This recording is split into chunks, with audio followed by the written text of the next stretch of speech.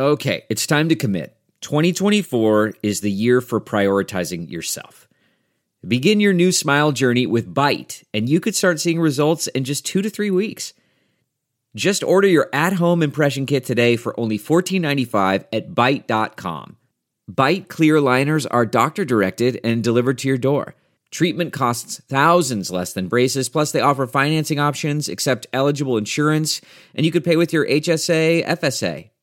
Get 80% off your impression kit when you use code WONDERY at Byte.com. That's BYTE.com. Start your confidence journey today with Byte. CarMax is putting peace of mind back in car shopping by putting you in the driver's seat to find a ride that's right for you. Because at CarMax, we believe you shouldn't just settle for a car. You should love your car. That's why every car we sell is CarMax certified quality, so you can be sure with upfront pricing that's the same for every customer. So don't settle. Find love at first drive and start shopping now at CarMax.com. CarMax, the way car buying should be.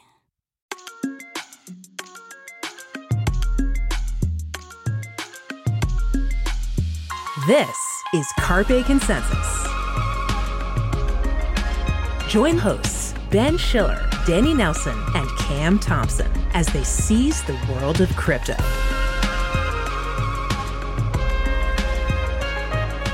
Hello and welcome to Carpe Consensus. This is a podcast from the CoinDesk Podcast Network. I'm Ben Schiller, features editor here at CoinDesk, and joining me today is Cam Thompson. Hey, Cam. Hey, Ben. How's it going? It's going well. And Danny Nelson is here as well. Hi, Danny.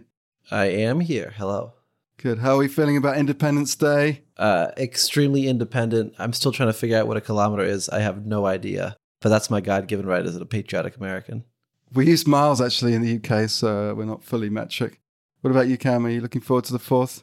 I'm trying to catch the hot dog eating contest tomorrow. I want to see Joey Chestnut destroy 63 glizzies. 63? That's the record, 63. He did that last year, and maybe he'll do it again. Maybe he'll eat more. I don't know. We'll see. How the hell do you eat 63 hot dogs? I don't know. So today on the show, we've got a guest interview with Mauricio Magaldi from the Blockchain Insider podcast. And we're also going to be hearing from Cam in Cam's Corner talking about Azukis and what's going on with that NFT and its latest mint. All right, let's get to it. This week on the show, we are joined by Mauricio Magaldi. He's the host of the Blockchain Insider podcast and also the Global Strategy Director of Crypto at 11FS. He's got some really interesting views on crypto development and adoption worldwide, and also just really has his finger on the pulse of the culture, I'd like to say. I was on his show once. Now he's joining us here at Carpe Consensus. Mauricio, welcome to the show. Thank you, Danny. Pleasure to be here. Hi, Ben, Cam. I'm going to start the conversation today with the phrase that we all hear so often, that's Web3. Now, with crypto having its ups and downs, some people in the ecosystem, in the community, might be using this phrase less. Mauricio, I don't think you're one of them. You talk about Web3 all the time. Could you give us a picture into your mind of what you think this phrase means and why you think it's important that we use it? In my mind, Web3 is a glow up for crypto, if we can say that. Because I think crypto still carries that stigma of speculation and rug pulls and a multitude of very complicated things in terms of cryptography and consensus and algorithms and stuff like that. I think Web3 in general lifted that up a little bit and started talking about what do we solve with Web3? Because Web3 is relatable with the internet. So the internet people get a little bit better. So I feel it has a little bit better rep. Not that, NFT rug pulls have helped maintain that perception, but I think Web3 is more towards like, okay, this is the internet of ownership. How do we solve this in the digital realm? So I think that's kind of where we are with when it comes to thinking about Web3 as an industry term. I find that really interesting. So I am CoinDesk's Web3 reporter, which means I cover topics from NFTs, the metaverse, gaming, a little bit of DAOs, and a lot of Web 2 companies that are moving into Web 3. However, I've also been grappling with this definition of Web 3 and how exactly we plan to use it going forward. And the way I see it is it's more so talking about the internet and the future of the internet and this digital ownership element that you were talking about. not so much about the actual crypto money itself or these different tokens. I guess I'm curious where you see that fit in. Does Web3, encompass Bitcoin, altcoins? I mean, obviously Ethereum is a little bit more embedded in it with NFTs, but, how do you see these other areas of the crypto space fitting into this definition? Well, I think if anything, we're seeing Web3 engulf Bitcoin. You guys did a very interesting episode on ordinals and the emergence of Bitcoin-based NFTs. We're even seeing Bitcoin-based stablecoins. Wow, this is pretty much like, what we know of crypto and Web3 in non-Bitcoin land. So I think, yeah, absolutely. I think crypto is, if anything, crypto is means to an end within the context of Web3. Why do we have crypto? To do stuff in the internet of ownership. That's why cryptocurrencies actually exist and enable. So if we think about cryptocurrencies as this kind of lubricant for the things we want to do on the internet of ownership, it has its very righteous and rightful place in the context of Web3 for sure. I mean, it seems like Bitcoin was really an attack on government, right? And government control of financial markets and questions of inflation and hard money. Whereas Web3 is more of an attack or a response to Web2 companies, which are controlling our data. I mean, it's kind of a different set of questions there, right? Yeah, I mean, if you think how the technology that defines and operates Bitcoin emerged, absolutely. I mean, 2008, global financial crisis, completely disintermediation of the traditional financial system. But as with every technology doesn't do what technology does. Technology does what the users want it to do. And yeah, that's why I think I kind of used the word engulfed, Web3 engulfing Bitcoin, because absolutely right. Bitcoin wasn't thought to be this, happy-go-lucky, monkey, pixelated pictures world. There's a hard money that government can take control of. And now it's also hosting NFTs and stable coins. And there are layer twos with very complex DeFi products in the world of Bitcoin. So I think, yeah, it's the technology that is enabling this. And if we want to use that to be a self-sovereign form of digital money, we also can.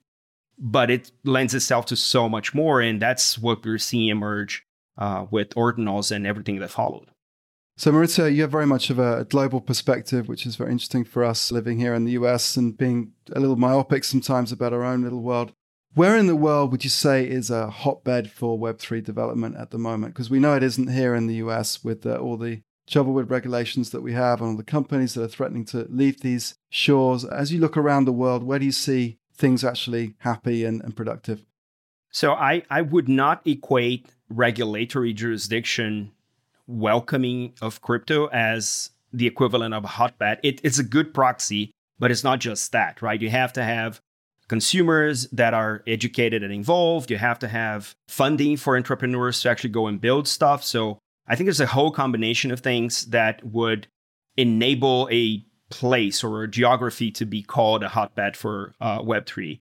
Places where I feel are kind of going towards that category right now are the UK, with two very interesting recent announcements. And it's not just because I live in the UK, but we saw A16Z Crypto announcing they're going to open their first international office in the UK, celebrated by the Prime Minister and many members of Parliament, which is kind of weird if you think about, self-sovereignty.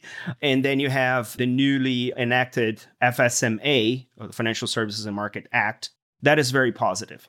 We're also seeing a lot of activity in Hong Kong, Japan, Singapore, Brazil. So I think all of these countries are figuring out that crypto and Web3 are a new kind of geopolitical battleground. And they're moving, the chess pieces to enable their jurisdictions to be more welcoming. And once a jurisdiction kind of nails that balance between control and innovation, what we're going to see is the outpour of funding and talent and, new entrepreneurs and new projects, and ultimately better prosperity to those jurisdictions. So I think it's a very interesting progress in terms of trying to figure out how they're going to combine all of that, because it is counterintuitive. Crypto is decentralized in terms of the technology stack. Can it be decentralized in the technology, but somewhat centralized in the regulatory aspect? Well, remains to be seen. I do know that you think a lot about AI. We spoke about AI when I was on your show. And in fact, I think you all had another CoinDesk round recently, David Morris, to speak about AI and chatbots. A side note, I was reading a recent New York Times story about a hacker house, which is at the center of the AI boom in Silicon Valley. The story talked about how this hacker house used to have a cohort which was 6 out of 10 projects were crypto projects. Now, 9 out of 10 are AI projects, and there's one Bitcoin project that's working on what happens to your Bitcoin when you die. And they're worried about getting any funding because everyone's so concerned with the AI stuff. In the crypto world, the crypto people, which is to say in our little bubble, the people in the bubble, aren't so worried about getting supplanted by the hottest trend in tech, which is definitely AI right now. But I think it's fair to think about and to ask, should we be worried about getting supplanted in the broader mindset by the AI trend? I have a particular take in this particular moment in history, which is AI needs blockchain, right? If you recall that, crypto runs on blockchains, what I'm trying to say is data on the internet right now is a free for all, right? You can scrape data with bots and engines from pretty much anywhere. And we don't know who owns that data, if anyone. We don't know where that data came from, whether that data is biased. And we're now training large language models with data that who knows? I mean, what's going to come out of this, right? So the corpus which is the data that we use to train these models, are as random as possible in the current stage of the internet. When I say that AI needs blockchain, it means that blockchain has this very strong capability of providing provenance of where a piece of data came from and where it went through, which is what we do with forensics on crypto. Now, if we apply that to data as a complete wider class, we now can give provenance of data to AI models that we know where it came from.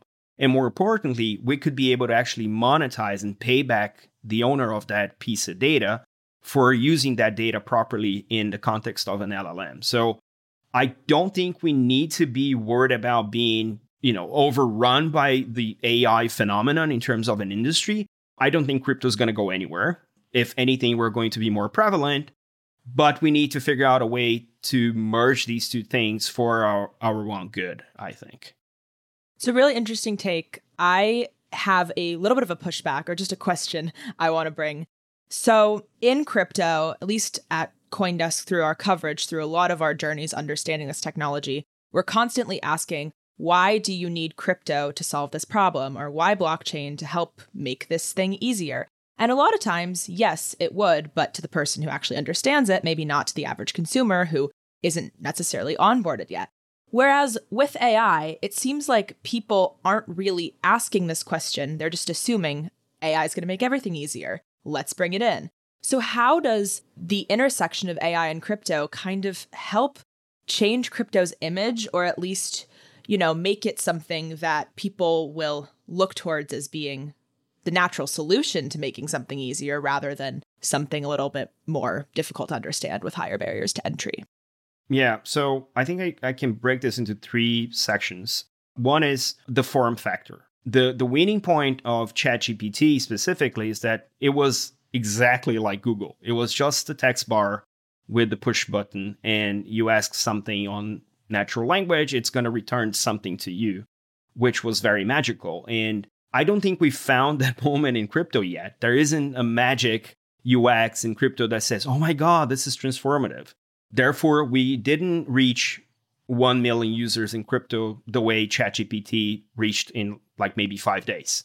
That is very powerful. So now, when it comes to AI and crypto in between, the moment we realize that some of our data is being used without our consent, which we got used to with social media, but social media wasn't generating something else, at least not to the extent that we could see. So if you're an artist and a portion of your style gets co-opted on a corpus and then generates another piece of art, which is quote unquote trained with your data, is this not somewhat your property as well? My point being, if we can use the underlying tech of crypto, which is blockchain, to trace the data that's being used to process whatever AI is doing, and in the same fashion, use the same rails to pay for the owner of that data, royalties, a fee, or whatever the case may be, we're creating that kind of self-reinforcing loop. And you can also say, well, if the data is out in the open, how do we bring it back into a blockchain of some sort? Yeah, that is going to be a challenge because we got used to being the product, right? If the service is free, the product is you, and we got used to this. Now, how do we roll it back is going to be a challenge for sure. I mean, I get this argument completely, and I think it makes complete sense. Use the provenance technology of blockchain to solve the provenance problem of AI. But if you're building an AI and you're taking in data from everywhere to train your LLM, what incentive do you have to actually use that blockchain technology? I mean, there's no law telling you have to show provenance. There's no kind of user demand necessarily saying you have to use a blockchain to show provenance. I mean, how is this actually going to happen? Yeah, it's if blockchain taught us anything, is that everything is on incentives, right? Everything is based on incentives. Right. So I hear you. And as a AI builder, you probably have no incentives. But when it comes to AI being more precise and accurate, we saw that a lawyer used ChatGPT for references in previous cases, and none of those cases existed. That is a very costly mistake, and that could be 100% solved with data provenance. It just didn't. So I think we're going to see users that require either a better grasp on precision, so it doesn't hallucinate with the data, a better grasp on the validity and the accuracy of the results of an AI model, to start pushing back on the builders and say, either your model is not good enough for this use case, or your data is not good enough for the use case. You need to do better. We're paying you enough, dough, so you need to make this better. And that's where I think we're going to start to see the incentivization to go back to the foundation of the underlying data and say, I'm going to have to fix this at the very bottom of the stack, and potentially we'll find a convergence at that point. But I 100% agree with you. There's gotta be incentives, and it might come from the user base rather than the builder themselves. And in that way, the two technologies are almost at polar opposites, right? Blockchains can only show the information that was inputted as was inputted. It doesn't change that information, doesn't modify it, doesn't alter it. It just documents that at this point in time, this is what happened, and you can see that is at least whatever was inputted, you can see that state later on. With AI, you put in reams and reams of data, and the outcome is presented to you confidently, but you don't actually know if it's true or not because it's just some mishmash of information. So I'm very curious to see how founders approach meshing those two things together, because the AIs are still going to be tasked with creating new information out of the old input. So what good is it if the new information is verifiably accurate to what it was? I can't even talk through how it all works because it's all so complicated. I just don't understand how we can mesh the AI over here and the blockchain over there, because the two ways that these things handle data is so different.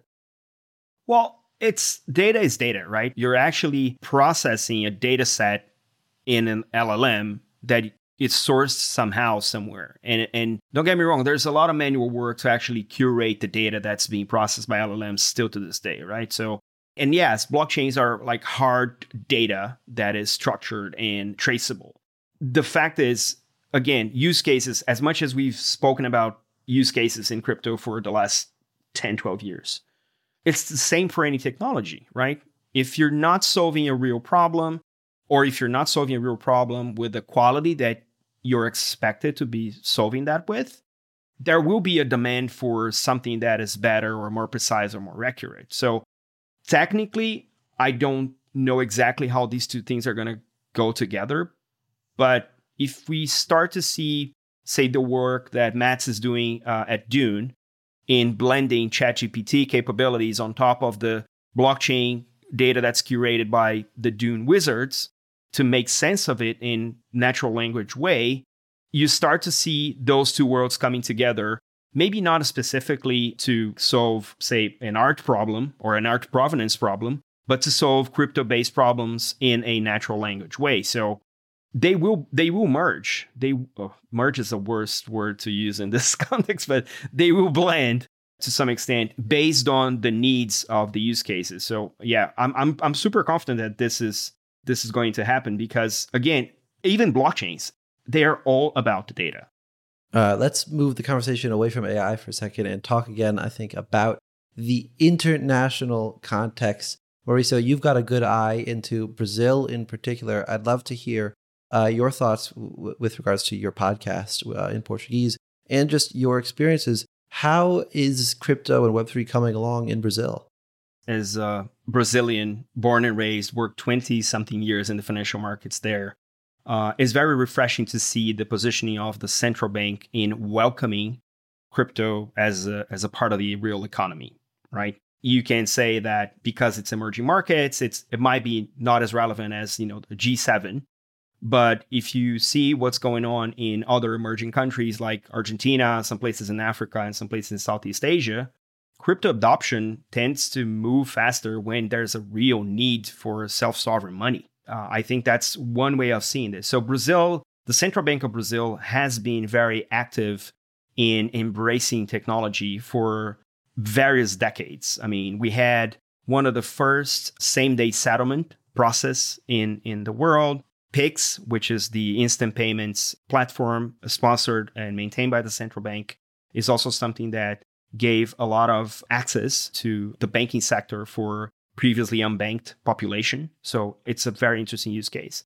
And what the central bank and now the participants are doing, they're working on a few different spaces.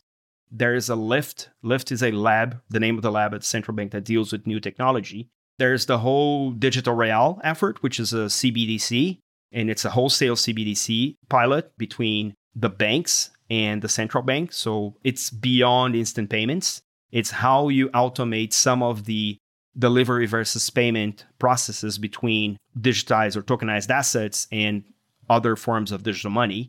And there's all sorts of DeFi projects being incubated on the Lift Lab, even with borrowing and lending, mortgages, and bonds in the DeFi space. There's a lot of experimentation going on in the country, and it's interesting to see some of my former colleagues and some of my friends actively engaged in the industry and even questioning the central bank, why this, why that, why this technology, why not that other one. And I'm just happy that they didn't go through the process of establishing a retail CBDC first. I'm happy that they're holding their horses and doing wholesale CBDC, which I think is much more reasonable. Mm-hmm. And with central banks and the development of CBDCs, this isn't about Brazil, but more broadly, I'm fascinated by the BIS, the Bank for International Settlements, came out with a paper recently that looked into how the Curve automatic market maker, the AMM, automated market maker rather, could be used to handle CBDCs in an international context. I used to read BIS papers here all the time. Thankfully, or maybe not thankfully, I don't read them anymore for CoinDesk. But just the idea that the banks are aware of Curve AMMs and thinking about and actually testing it, how does this make you feel about central banks, right? At least for me, I'm excited just by the fact that they're paying attention. It's like, oh, wow, look, we're a big deal. Yeah, I'm the one that gets excited with regulated DeFi. DeFi degens hate me for that, and I apologize profusely. It's not on purpose. But if you think about the more general population that doesn't yet have access to crypto and might have a shot at having access to a much more efficient financial markets through regulated DeFi, that's very promising, right? So I think that's one way of looking at it. But yeah, I tend to get excited about traditional finance touching DeFi. The first instance where that clicked for me was Project Guardian by the MAS, the Monetary Authority of Singapore, last year. They did it with JP Morgan, DBS, SBI Digital Assets, and it was a FX swap to purchase a bond, and everything was on-chain, verifiable credentials, Aave, Arc, and Fireblocks. And all of our regular DeFi crypto names were involved in doing something that was sponsored by a regulator. So it's not unusual that they are trying these things. And if you recall, last year, the IMF, of all places, put out a paper that said that DeFi lending is the most efficient form of DeFi when it comes to operation efficiency. Like, it's not me saying, it's the IMF now seeing Project Mariana, the one you mentioned with the BIS, exploring the use of automated market maker to make it more efficient when you're doing cross-border FX transactions.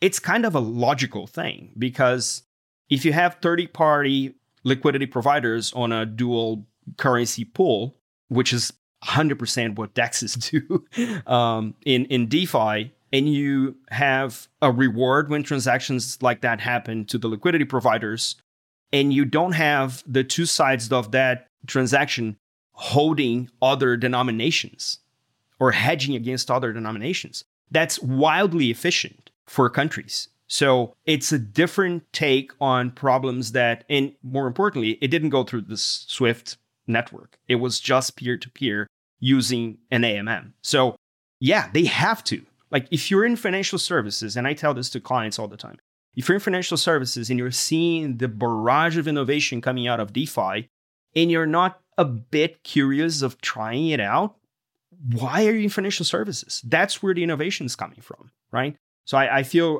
refreshed. There are other positions of the BIS, which I don't necessarily see eye to eye. Well, who am I? But that one was very interesting to see. There are some shortcomings. I did read the PDF. There are some shortcomings. There is no discussion about like impermanent loss. I haven't seen any discussion, which is a big implication in DeFi when it comes to liquidity pools. But it wasn't the final report either. There will be a final report coming in a couple of months. So hopefully they will address some of those things that we DeFi people know very well. I'm sure they will, and I'm looking forward to that, because when central bankers are coming at these issues, they're going to have a very different eye than what we're used to. And having a different perspective is a really good thing, because that means that they'll find things and look for things that we wouldn't think to. So I'm sure that they'll talk about impermanent loss and point out things that we haven't thought about before, hopefully. And the result might be some future where different central banks around the world are providing liquidity for currency pairs. That would be a really cool development to come out of this, especially if the BIS is organizing it. But we also might learn from them in thinking, how do we better design these pools? Absolutely. I mean, I'm on LinkedIn most of the time. I'm more of a observer on crypto Twitter, but I'm on LinkedIn most of the time. And there are huge detractors when it comes to Web3.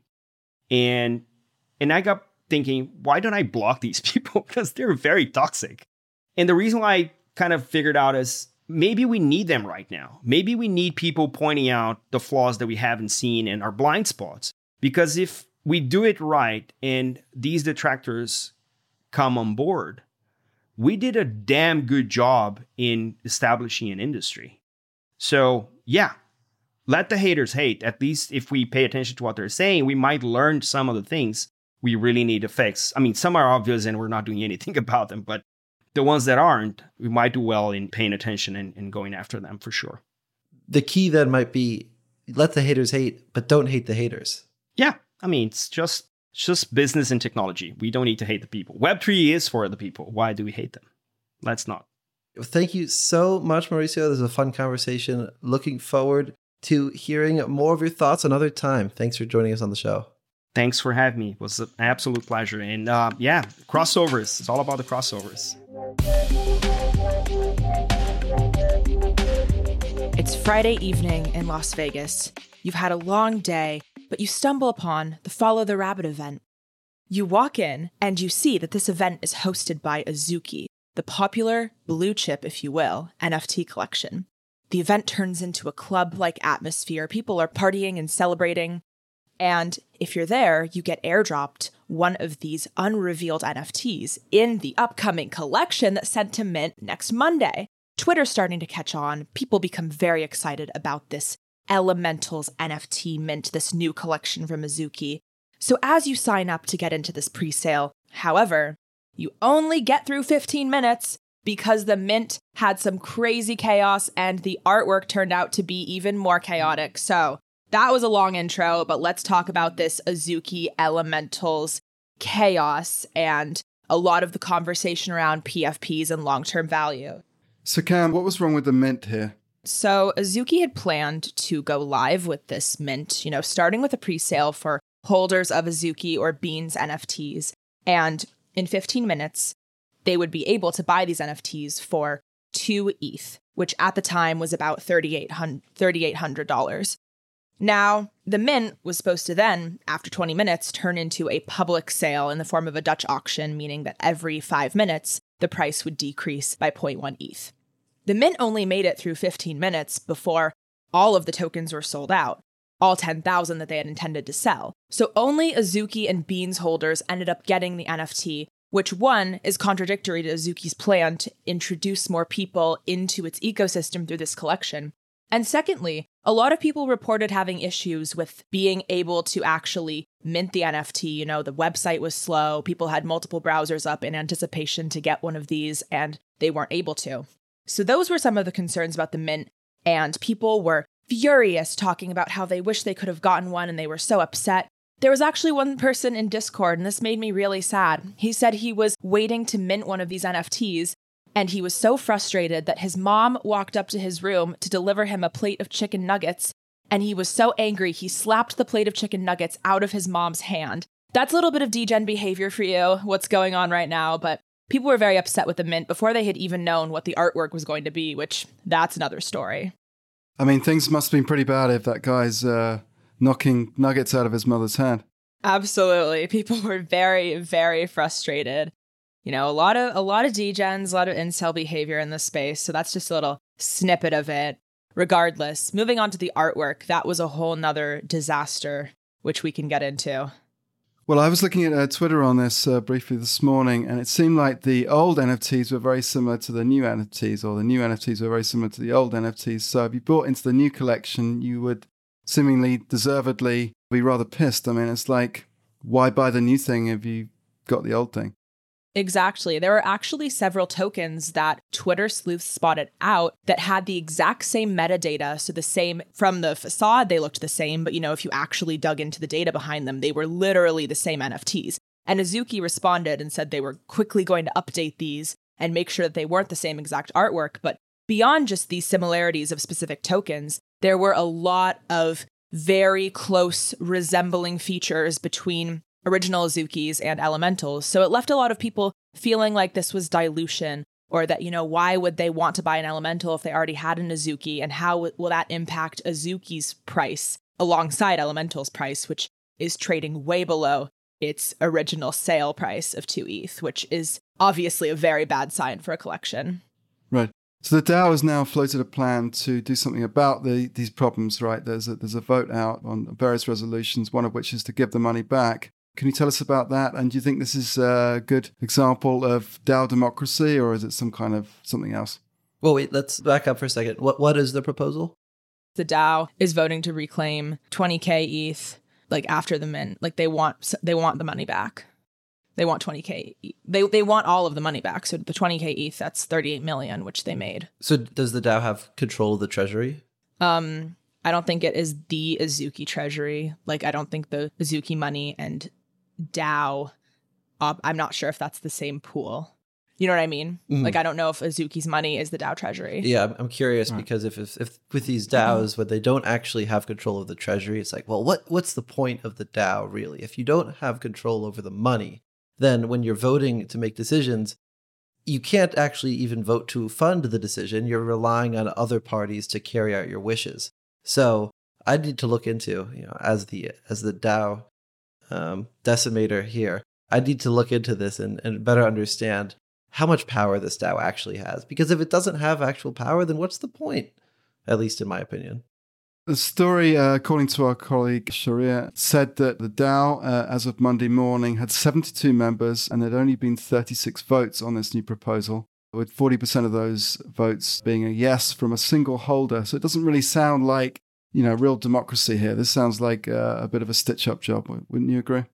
I mean, I'm just looking at the proposal right now, and it doesn't look like there's been a lot more voting action. However, I agree with what Danny said. If there isn't really a fund whatsoever, or, a real pool of money behind the DAO that actually can ensure this is decentralized. I mean, if they're voting to win back 200,000 Ethereum, then how will a DAO be able to do that if that money isn't already within the DAO? It just isn't necessarily the best route in order to take for that. And Azuki has been really responsive to this whole situation. They apologized. They're going to airdrop a green bean NFT, which a lot of people are saying just looks like Canva clip art. But they're trying to make amends for this mess. To me, this gets at a bigger issue, though, with these companies that are making money by issuing tokens or artwork or anything. It's the fact that we even need to look to them to see how they're trying to make amends. Well, they should be going into these sales and into these drops thinking, well, what are we going to do here that's additive? And what are we going to do here that's different? Because if they're actually thinking that and they're designing their artwork and their mechanisms in a way that's substantively different from how they used to do it, or however they do it, then they won't have to look back and think, well, we really screwed up. Now we have to send this other green bean thing to everyone just to make them hate us less, because they'll have actually done their job and thinking about what they're doing beforehand. So I just wanted to see everyone take a step back here and work to make something productive and make something cool, not just art that's the same art. Come on, do a little better. And more than just a cash grab as well. I mean, 38 million on a PFP collection, 38 million in 15 minutes is wild for the time that we're in right now. I mean, considering NFT trading volumes have been very down this past year, and a lot of people are criticizing the value behind other PFP collections. I mean, just today, Bored Ape's floor price is down to October 2021 lows. So across the space, PFPs are not doing great. Well, like I always say, more crazy NFT news, something chaotic is bound to happen in the metaverse every week, but catch us next week. We'll be around. Can't wait to talk more crypto news. Thanks, Ben. Thanks, Danny. See you next time on Carpe Consensus. Bye.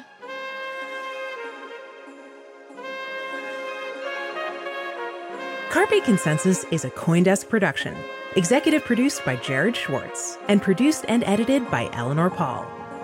Have any questions or comments? Email us at podcasts@coindesk.com. Subject line, Carpe Consensus.